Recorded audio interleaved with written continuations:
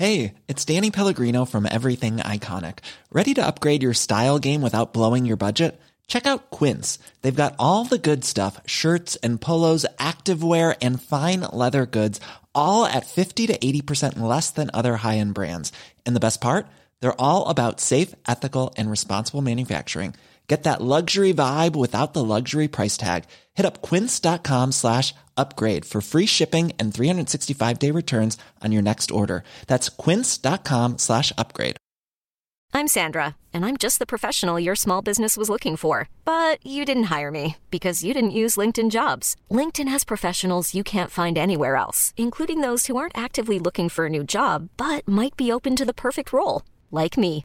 In a given month, over 70% of LinkedIn users don't visit other leading job sites. So if you're not looking on LinkedIn, you'll miss out on great candidates like Sandra. Start hiring professionals like a professional. Post your free job on linkedin.com/achieve today.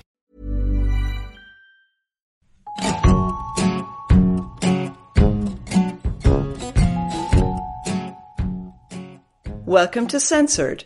I'm Aoife Bhrutnach, a historian with a taste for filthy books. Still reading the blacklist, one random smutty book at a time. To support the show, you can just keep listening or recommend it to a friend. It's nice not to be talking to myself. And you can buy some merch or sign up on Patreon. The links are in the show notes. This time I'm reading a tiny book that caused a big stink. The Little Red School Book by Søren Hansen and Jesper Jensen was published in Denmark in 1969. The title was a cheeky nod to Mao, but this was intended to be a guide to life outside the family for children aged 10 years and more. In Denmark, advance publicity stressed how dangerous and shocking it was. The publisher was a well-known, provocative anti-censorship press that had published the first translation of Nabokov's Lolita outside of France. But when the school book was finally published, Danish reviewers found it didn't live up to the hype. One even said it was moralistic. Outside Scandinavia, however, people lost their fucking minds over this book. The Pope declared that it was sacrilegious. In the English-speaking world of Britain, Ireland and Australia, governments went demented. But even the French got carried away. Obscenity trials, police raids, cabinet meetings on the book, deportations of publishers. This was a genuine global moral panic. The Little Red School Book was a product of the much-feared hippie counterculture. Its subversive ideas about authority gave lots of governments and societies collective heart attacks. I do think moral panics are so much fun because they appear so ridiculous with the passage of time. Unfortunately, at the time, this moral panic wasn't very funny, especially for publishers fined or deported for distributing the book. But before we start, we need a drink to accompany the book. As it was aimed at children, it feels weird to talk about booze, but there is a chapter on drugs that includes alcohol. In the same chapter, it also mentions stimulants like tea and coffee. I'm opting for tea today because I need to steady my nerves. This particular censorship story is often enraging. It's a lot easier than usual to answer the question, why was it banned? You could argue, in fact, I don't have to read it because the censors told us what they hated. It was banned in May 1972 for advocating the unnatural prevention of conception or the procurement of abortion. So this is a rare occasion when the censors admitted what they disliked. There's no vague, indecent or obscene this time. They straight out claim the information in the book was illegal or relating to illegal practices. In Ireland in 1972, contraception and abortion were both illegal. Thing is, though, I think the censors were fibbing. By 1972, there was a certain tolerance for the distribution of contraceptive devices and information about contraception. The famous condom train from Belfast to Dublin was in 1971 when feminist activists imported condoms in front of customs officials who didn't try to stop them. I suspect the Little Red School Book was banned because it was notorious rather than anything to do with contraception. It had become infamous in 1971 when it was banned in Britain under the Obscenity Act. The prosecution was instigated by Mary Whitehouse, a self-appointed crusader against moral pollution who called the Little Red School Book a political and sexual revolutionary primer. Readers of Irish newspapers knew all about Whitehouse's campaign against the school book, and they knew she had met the Pope to discuss it. So when the book was imported into Ireland in early 1972, it arrived with a lot of baggage. But before we get into the historical weeds, I want to talk about the actual book itself, because that's why we're here. The full, unexpurgated edition I read was published in 2014.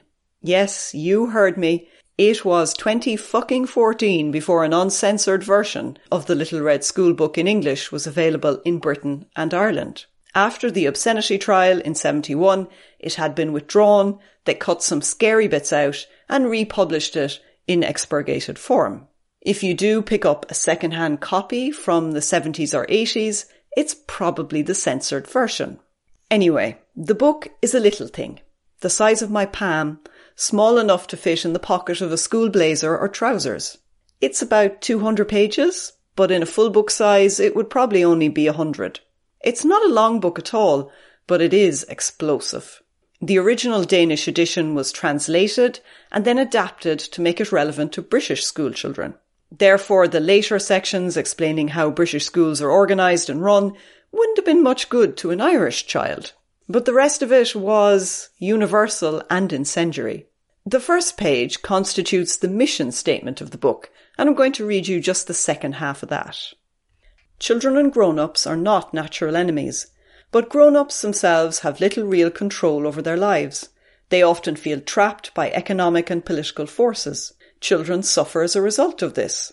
Cooperation is possible when grown-ups have realised this and have started to do something about it. If you discuss things amongst yourselves and actively try to get things changed, you can achieve a lot more than you think.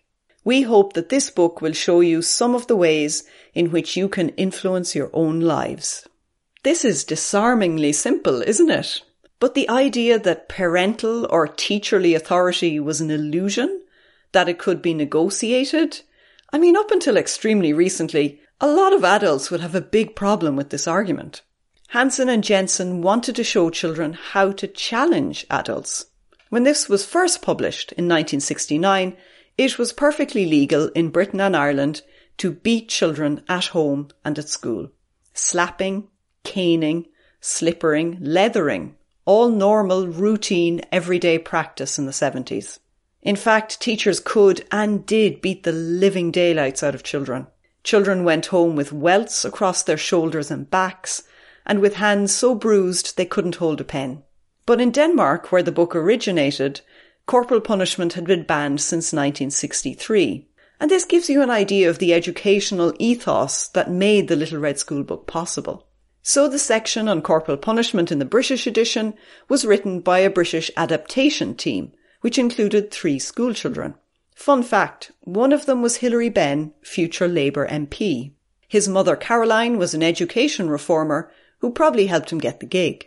The British team wrote that corporal punishment was obsolete and should be abolished. Sounds fair enough, but that was extremely radical.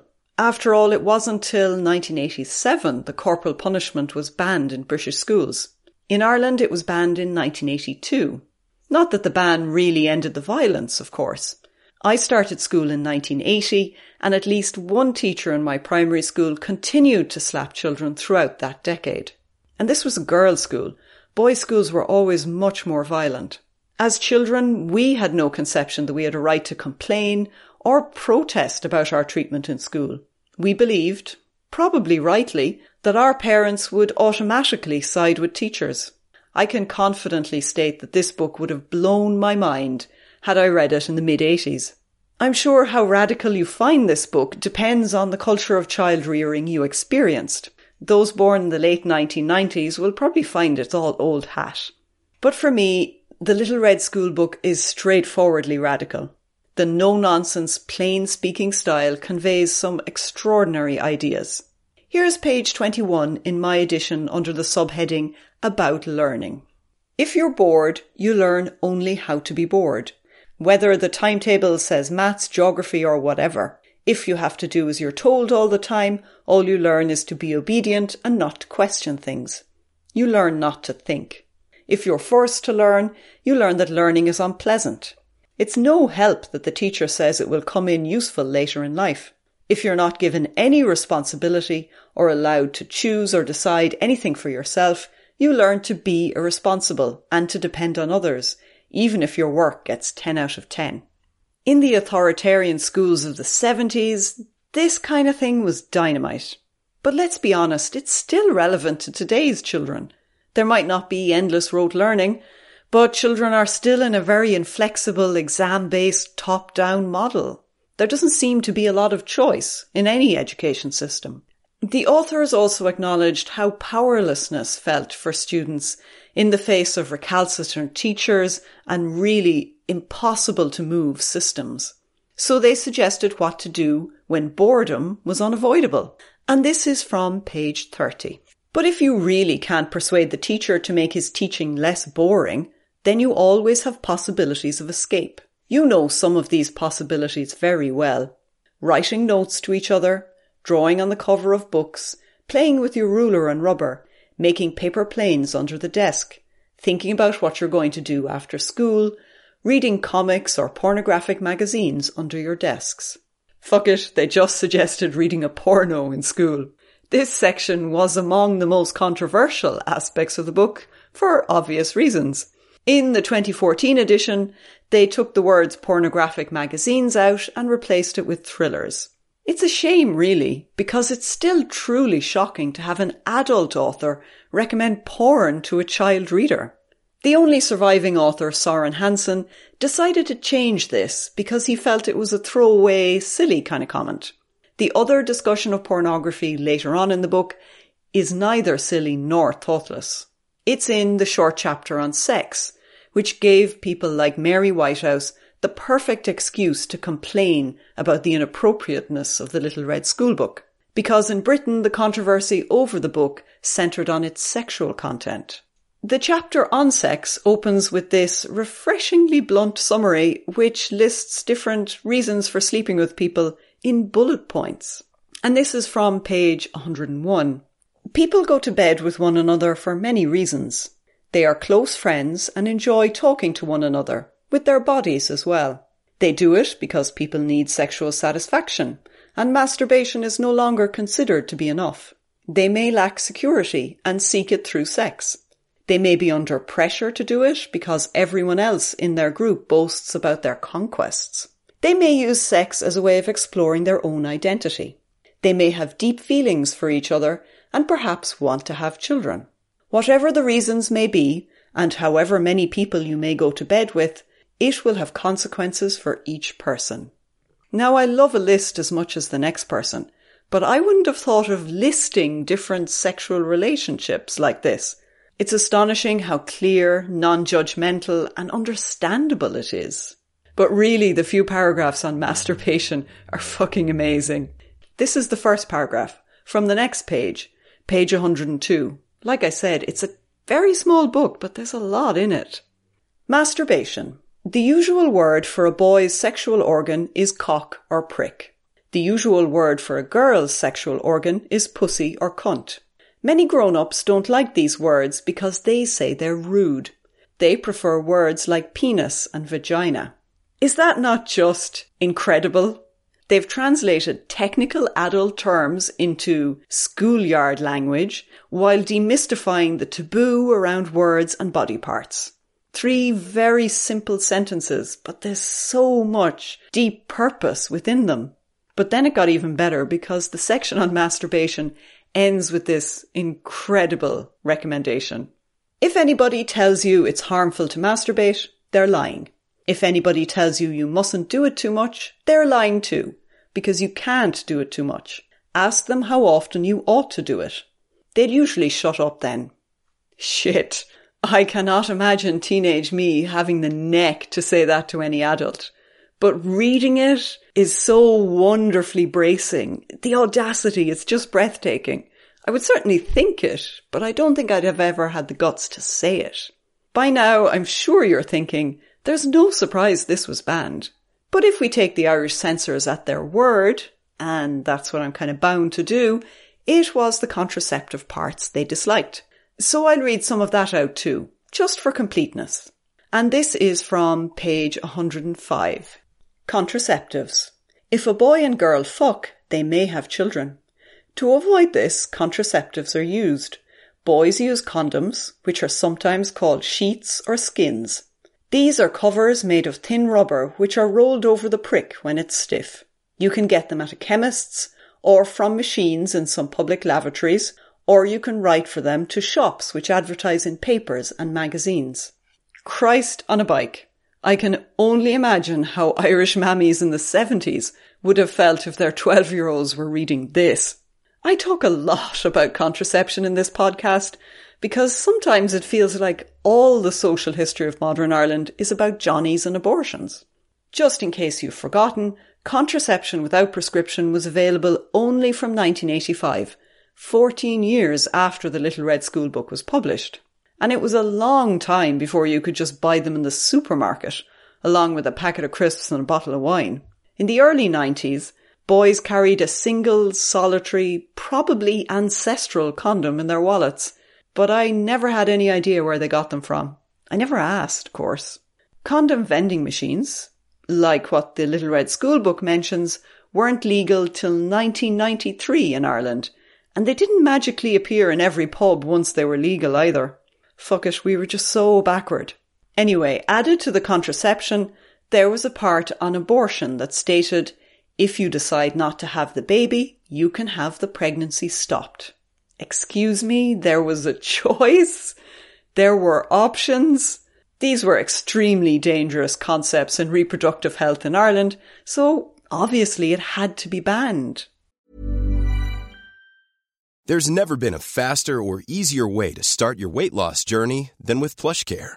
PlushCare accepts most insurance plans and gives you online access to board-certified physicians who can prescribe FDA-approved weight loss medications like Wegovy and Zepbound for those who qualify. Take charge of your health and speak with a board-certified physician about a weight loss plan that's right for you. Get started today at plushcare.com/weight-loss. That's plushcare.com/weight-loss. plushcare.com/weight-loss. Ever catch yourself eating the same flavorless dinner 3 days in a row? Dreaming of something better? Well, HelloFresh is your guilt-free dream come true, baby. It's me, Keke Palmer. Let's wake up those taste buds with hot, juicy pecan-crusted chicken or garlic butter shrimp scampi. Hello Fresh. Stop dreaming of all the delicious possibilities and dig in at HelloFresh.com. Let's get this dinner party started. I'm Sandra, and I'm just the professional your small business was looking for. But you didn't hire me because you didn't use LinkedIn Jobs. LinkedIn has professionals you can't find anywhere else, including those who aren't actively looking for a new job, but might be open to the perfect role, like me. In a given month, over 70% of LinkedIn users don't visit other leading job sites. So if you're not looking on LinkedIn, you'll miss out on great candidates like Sandra. Start hiring professionals like a professional. Post your free job on linkedin.com/achieve today.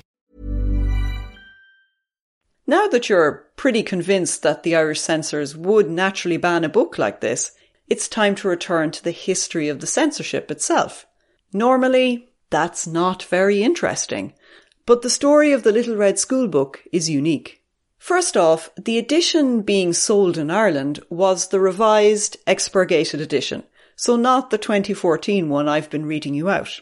In the censored version imported into Ireland, some of the sex chapter had been changed, references to oral sex were removed, and the recommendation that school children circulate condoms if there was no vending machine was deleted. All the publicity of the obscenity trial had made this revised version really popular in the UK. It sold 35,000 copies in less than a year. Perhaps trying to make a quick buck, a company called Filmbank Limited began to import the book into Ireland in early 1972. I'm guessing Eason's, the main commercial importer, wouldn't have touched it with a barge pole. The customs officers did their usual job. They took a few copies out to send to the board and allowed the importer to sell the rest. By the time it was banned, in May 1972, the importers had sold all their copies. All 300 of them. I mean, it's hardly earth-shattering sales figures. Of course, the tiny numbers involved didn't stop politicians making a fuss in the Dáil. A Labour Party TD asked the Fianna Fáil Minister for Justice if the sale of the Little Red School Book was in the public interest. He said he didn't have any opinions on that because it wasn't his job to have those opinions, which is a pretty good answer. A Fine Gaeler, Dr. Garrett Fitzgerald, wanted to know if the minister had any power to confiscate it for obscenity. As in, did he have more powers other than the Censorship Act? This exchange proves that the concerns over the Little Red School Book were cross-party, and it says a lot about the attitudes towards censorship that Garrett Fitzgerald, who's a relatively liberal politician, thought the state should confiscate books before they were banned. The authoritarian reflexes of the political class were really deep. But so far, so typical in Irish censorship history. The book was banned, and that's usually the end of the story. I don't normally tell you any of this technical stuff because it's not very interesting. But not in the case of the Little Red School Book, where the Irish state went into full moral panic, insane authoritarian mode. The same week the importers were told about the ban, a man from the Aliens Office visited them. He came to see George Solomos, who had co-founded Filmbank, the company that was importing the school book. Because your man was out, the official then asked the nationality of everyone else in the office. This wasn't exactly an immigration raid, but it was a menacing reminder to the employees that the state was watching them and trying to catch them out. Solomos was a US citizen in Ireland on a temporary visa, a year-long permit that prohibited commercial work. His visa was about to expire, so he applied for an extension, but the minister said he could only renew it if Solomos promised not to do any work. In other words, Solomos could stay if he dropped out of Filmbank and if he stopped causing trouble. Thing is, Solomos's troublemaking wasn't confined to importing a dirty book. He was planning to publish a little green school book, written especially for Ireland. To that end, he was collecting contributions from the Union of Students in Ireland and others. From the government's point of view, importing English filth was bad, but using the Little Red School Book as a template was going beyond the pale altogether. Whether he knew it or not, Solomos was being provocative. When his visa wasn't renewed, he demanded a meeting with the Department of Justice. Naturally, the officials wouldn't say why his application had failed, leaving Solomos to conclude that the importation of the school book was the real reason. He told a newspaper, "It's purely a censorship thing. They don't like what I'm saying." I'd have to agree with him here. The state wanted him out, and they were willing to abuse the visa system to get rid of him. So Solomos was deported, and the little green school book never saw the light of day. Now, the Irish state reacted very obviously, and very obviously disproportionately, to Solomos. This has all the hallmarks of a moral panic, but it also shows the power of performing censorship. When a state overreacts, it shows everyone how far it is prepared to go to target and punish dissent. This sort of overreaction teaches onlookers that challenging the status quo is extremely risky. The price of taking on the state is always high, but it's prohibitive when the administration is willing to deport people it doesn't like. And this is just to remind you, by the way, that in 1971, the narrative is that censorship is on its way out. You'll remember the law was reformed in 1967, lots of books are released from censorship jail, and the board doesn't have the same power anymore. But the terror of the government in the face of Solomos's pretty mild activities shows the impulse to censor and silence was deep in the state's DNA. Clearly then, the Irish government went mental over the Little Red School Book. But for once, it wasn't the only administration to make a holy show of itself. The politicians in many countries lost their shit over this tiny book. And these are some of the highlights of the global madness.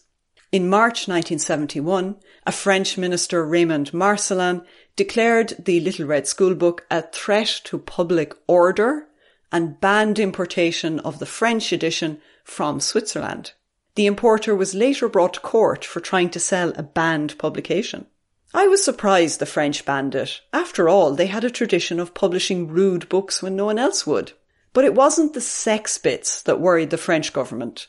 Marcellin and his colleagues were terrified of the radical political philosophy at the heart of the Little Red Schoolbook.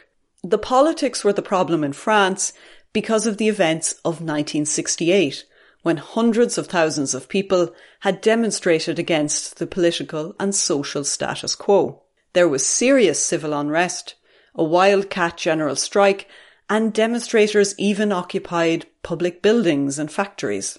Unsurprisingly, a book telling children to challenge authority was going to press the French government's buttons. And then if we turn to Australia, it was banned in the state of Queensland, but the federal government did nothing. Australian opponents of the book hilariously described it as a dangerously clever handbook of insurrection. I mean, really, insurrection, revolutionary. It's powerful, but really, it's going to start a riot? Even more astonishingly, the actual cabinet talked about the Little Red Schoolbook, debating whether children's books should be subject to special import regulations.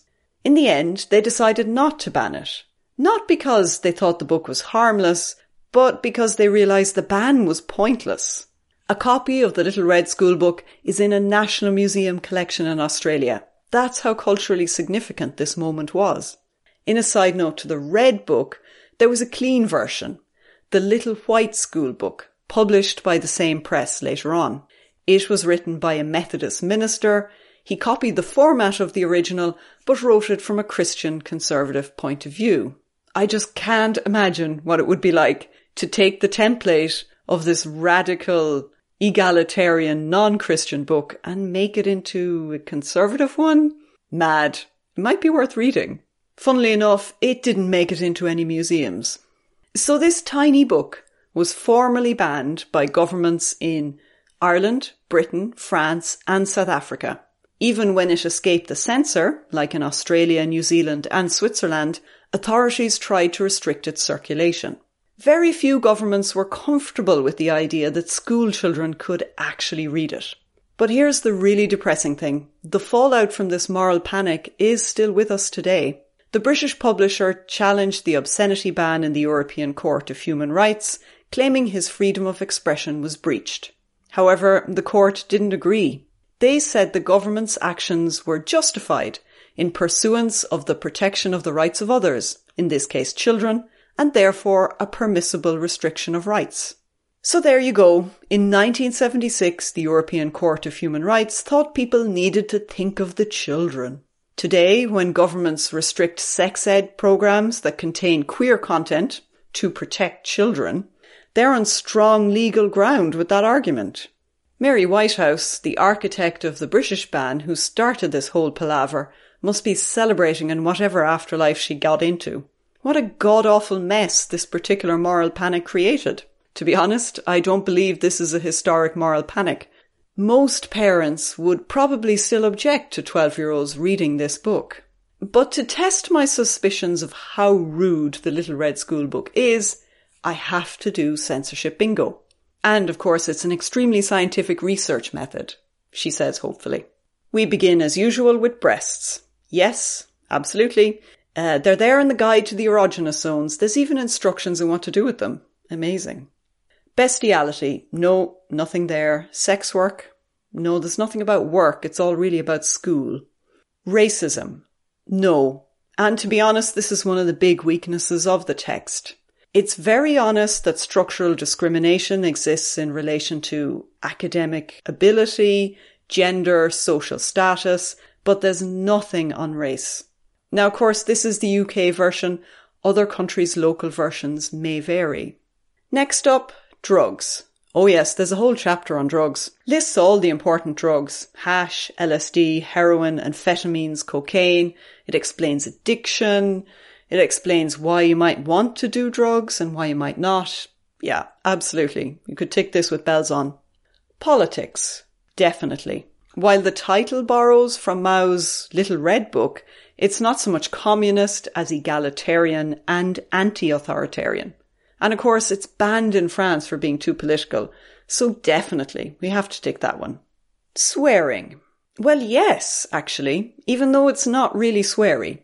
But the sections that use words like cock and cunt definitely count as bad language, so we can tick that. Infidelity. No, marriage vows are not really a pressing issue for young teenagers. They can't even get married. Crime. Yes, of course. I mean, there's the whole drugs chapter. The way it's written, it's trying to destigmatize lots of activities. So you could argue it rejects narratives of criminality and shame around homosexuality, pornography, sexual desire, you name it really. So yeah, there's a lot about crime in this. Next up, genitalia. Yeah, I read that bit out, names all the bits without blushing. Abortion. Absolutely, there's a very frank discussion about abortion, and it contained phone numbers and addresses of abortion agencies. Orgies. No, I mean not directly, but the section on abnormal and normal sexual desires would give anyone with less conventional tastes reassurance that they were not alone. It's very clear that abnormal is used as a weapon to punish people. Next up, sexual assault. Yes, but this is another weak point in the book. Under the heading Child Molesters or Dirty Old Men, it says, "In the old days, people used to talk about dirty old men. Children were told they were dangerous. This is very rarely true. They're just men who have nobody to sleep with." Right, well, that's not right. The child abuser constructed in these paragraphs is exclusively male and a stranger. We know this isn't true. And it doesn't really treat the harm of sex abuse seriously, even if it does tell the reader to talk to parents and teachers if you come across a dirty old man. But even acknowledging this issue so openly would have shocked the censors. Then, extramarital pregnancy. Yes, because the fundamental basis of the teenage sex reviewed in the book is that it's outside marriage. Masturbation. Yes, of course, I've read it out already. Sex toys. No. Next up, feminism. Now, I don't remember reading the word anywhere, but the discrimination against girls section certainly counts as a feminist statement, so we can tick that. Divorce. No, because marriage really isn't part of the narrative. Contraception? Yes, plenty about that. Menstruation? Yeah, also described. Blasphemy. Well, anything the Pope thinks is sacrilegious must be blasphemous by definition. To be honest, it doesn't challenge any church, but it does offer a vision of morality that is entirely without Christianity or church authority. So yeah, got a ticket. Oral sex. Yes, that part was deleted for the expurgated edition published in the UK after the original was banned. Next up, graphic violence. No, not at all. And finally, queer content. Well, yes, absolutely. The first sentence in the section on homosexuality states, "Everyone is different in sexual matters too." It confidently predicts that marriage between queer people will be legal in the future. So definitely tick this one. In total then, the Little Red School book scores 16 out of 25 in censorship bingo, which is fairly fucking high. There were lots of sex ed manuals that would score similarly, but this book was aimed at children, and that made all the difference. It was truly subversive and dangerous to offer this to children and to expect them to read it. I think we should all go out and buy it, just to give the past censors 2 fingers. And parents among you can leave it round the house, thereby embarrassing your children. Really, it's a win-win. I'm returning to the world of literature next episode with a novel by Doris Lessing called Martha Quest. Nothing can really compare to this moral panic from 1971, but the novel is set in South Africa, a country with a strict censorship regime comparable to Ireland. And I really enjoy Doris Lessing, so I'm looking forward to it. Till then, keep your hands clean and your minds filthy.